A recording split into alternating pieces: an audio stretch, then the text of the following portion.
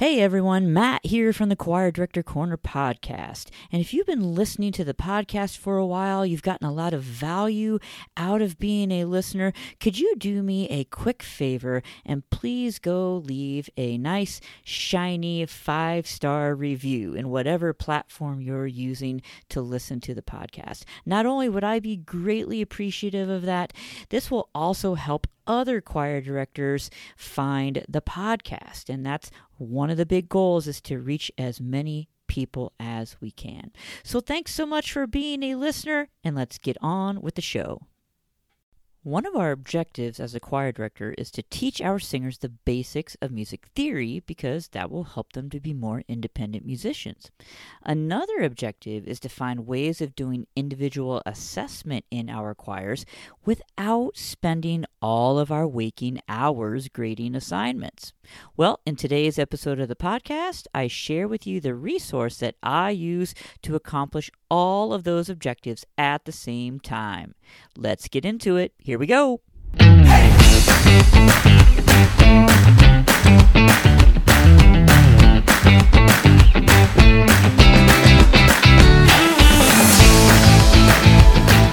welcome, my friends, to the Choir Director Corner podcast. My name is Matt Walker. I am your host. Thanks so much for stopping by and joining me for today's episode. So as I mentioned in the intro, today we are talking about a resource that I use to teach the basics of music theory, while at the same time getting some individual assessment done in my choirs. And that resource is musictheory.net. Now, if you're not familiar with this website, it is .net, not .com, and music theory, all one word. And so if you go to this website, the folks at musictheory.net, they do have a couple of paid apps that you can get for your phone or for your tablet, but you really don't need any of those apps, because everything that is in those apps is also on their website, and everything is for free. So even better, you don't have to pay for anything. It's all right there, ready for you and your students to use. One of the reasons why I like musictheory.net so much is because it explains the concepts in a very simple, straightforward way. So even if you have some students that come in that they are beginners, your singers are total beginners, they don't know anything about music theory, it will explain things to them in a way that they will understand them. But there's so much content and material on there that it gets so in depth that your singers that maybe have years and years of experience, there are still exercises, tools, lessons where they can learn things from this website as well. So that's one of the reasons, is just how well it explains things. Another reason is because the exercises that are on there work seamlessly with all of the technology that we are now using as educators. So whether you have Google Classroom or Canvas, something like that, some sort of LMS, there are ways where we can get this to work seamlessly. So it's utilizing technology, no paper involved whatsoever. So you're saving paper as well. So that is another great thing about musictheory.net. There are a lot of different tools and areas that are on the website, but my discussion is going to focus on the lessons and then the exercises. And when you go right to the main site, there'll be some tabs right at the top, and those are the first two tabs, lessons and exercises. And there's also an area with some helpful tools, and there's also an exercise customizer, which we'll talk about in a little bit. Now, the lessons are basically PowerPoint presentations. They are sort of interactive PowerPoint presentations, so there's some movement and some other things to sort of engage your students as you go through them from slide to slide. Each presentation explains the concepts by showing what things look like on a staff as well as on a piano. So it's reaching singers in different ways, right? You can easily go back and forth from slide to slide. I find the lessons very straightforward. It clearly explains the concepts in a way that a complete beginner will understand.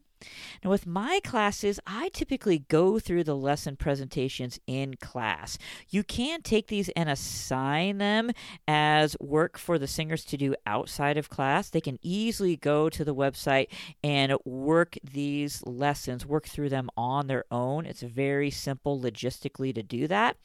But I like to go through the lessons in class because then I can go step by step and explain the different concepts. Now, once we've gone through one of the lessons, I use the exercise customizer to create a lesson. And so you can simply go to the exercises section, and there are all sorts of different exercises from note identification, key signatures, scale and interval identification. There are even some ear training exercises. There's all sorts of things that are on there. Now, with each assignment, I typically do a set number of questions. So, for instance, I'll say 20 questions, and then they have to have a specific success rate. So as you're going through exercises, the software will show you how many exercises you've completed, how many you have correct, and then also your percentage. So for the note identification exercise that I just assigned, I said you had to complete at a minimum of 20 questions, and then you had to reach a 90% correction level. So if they reach that 90%, I will give them full credit for that assignment. Now, you can do the points differently if you so choose. You totally have that freedom because you are inputting the grades into whatever LMS you are using for your grade book. So if you want to give them, well, if they get an 85%, then that's the percentage that goes in the grade book. That's totally fine. In order for me to sort of lower the stress level and the anxiety level of these lessons and these assignments, I just say, you know what? If you get 90%, sometimes it's you get 80% correct, you are going to get full credit for the assignment. And that gives them a little more motivation to get into the software and try some things that maybe they haven't learned about or maybe they haven't tried before.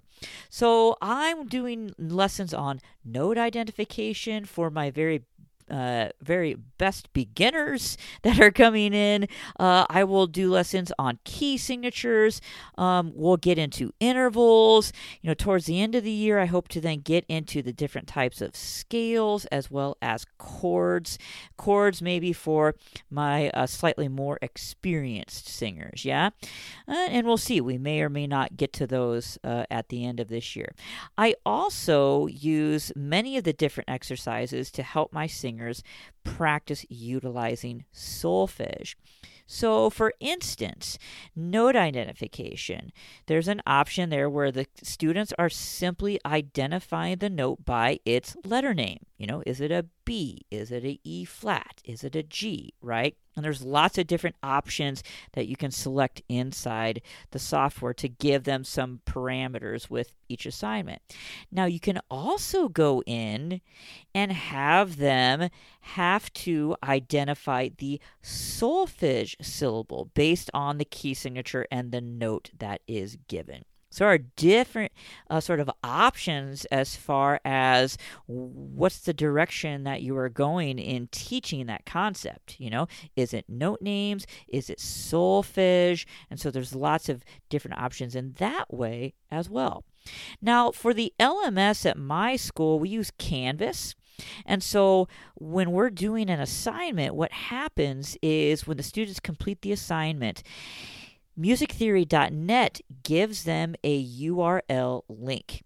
And so they simply can copy that link and then paste that into the assignment in Canvas, and then they submit it and it's done. So they do very little of the assignment in Canvas. It's just a way for them to submit that URL link. And I'll talk a little bit more about that in just a moment. But whether you've got Google Classroom, you've got Schoology, you've got Canvas, even if you don't even have an MLS, using that URL link in that way and having the students submit those to you, no matter how you choose for them to submit those assignments, it's a very easy way for them to submit it and then for you to see those results and then put those corresponding grades into your gradebook. So here's a quick rundown of doing an assignment. So when you go into the exercises page, at the very bottom of the page, there's an option for Exercise Customizer. Now, once you click on that, you come to a page where you can select the exercise that you want. So, for instance, are you doing note identification? Are you doing key signature identification? That sort of thing. Okay, I'll use key signature identification as the example. And so once you select that exercise, there are several different parameters that you can choose from. You can choose from the clefs. You can choose from how many key signatures are there as options for the assignment. So you could do all sharps. You could do all flats. You could do up to 4 sharps and 4 flats, or you could choose them all, whatever you wanted to do. Okay. There's also what they call a challenge mode. Now, you can use the challenge mode to limit the number of questions, so they only answer so many questions. You can assign a time limit. So say, I want you to do as many questions in 3 minutes.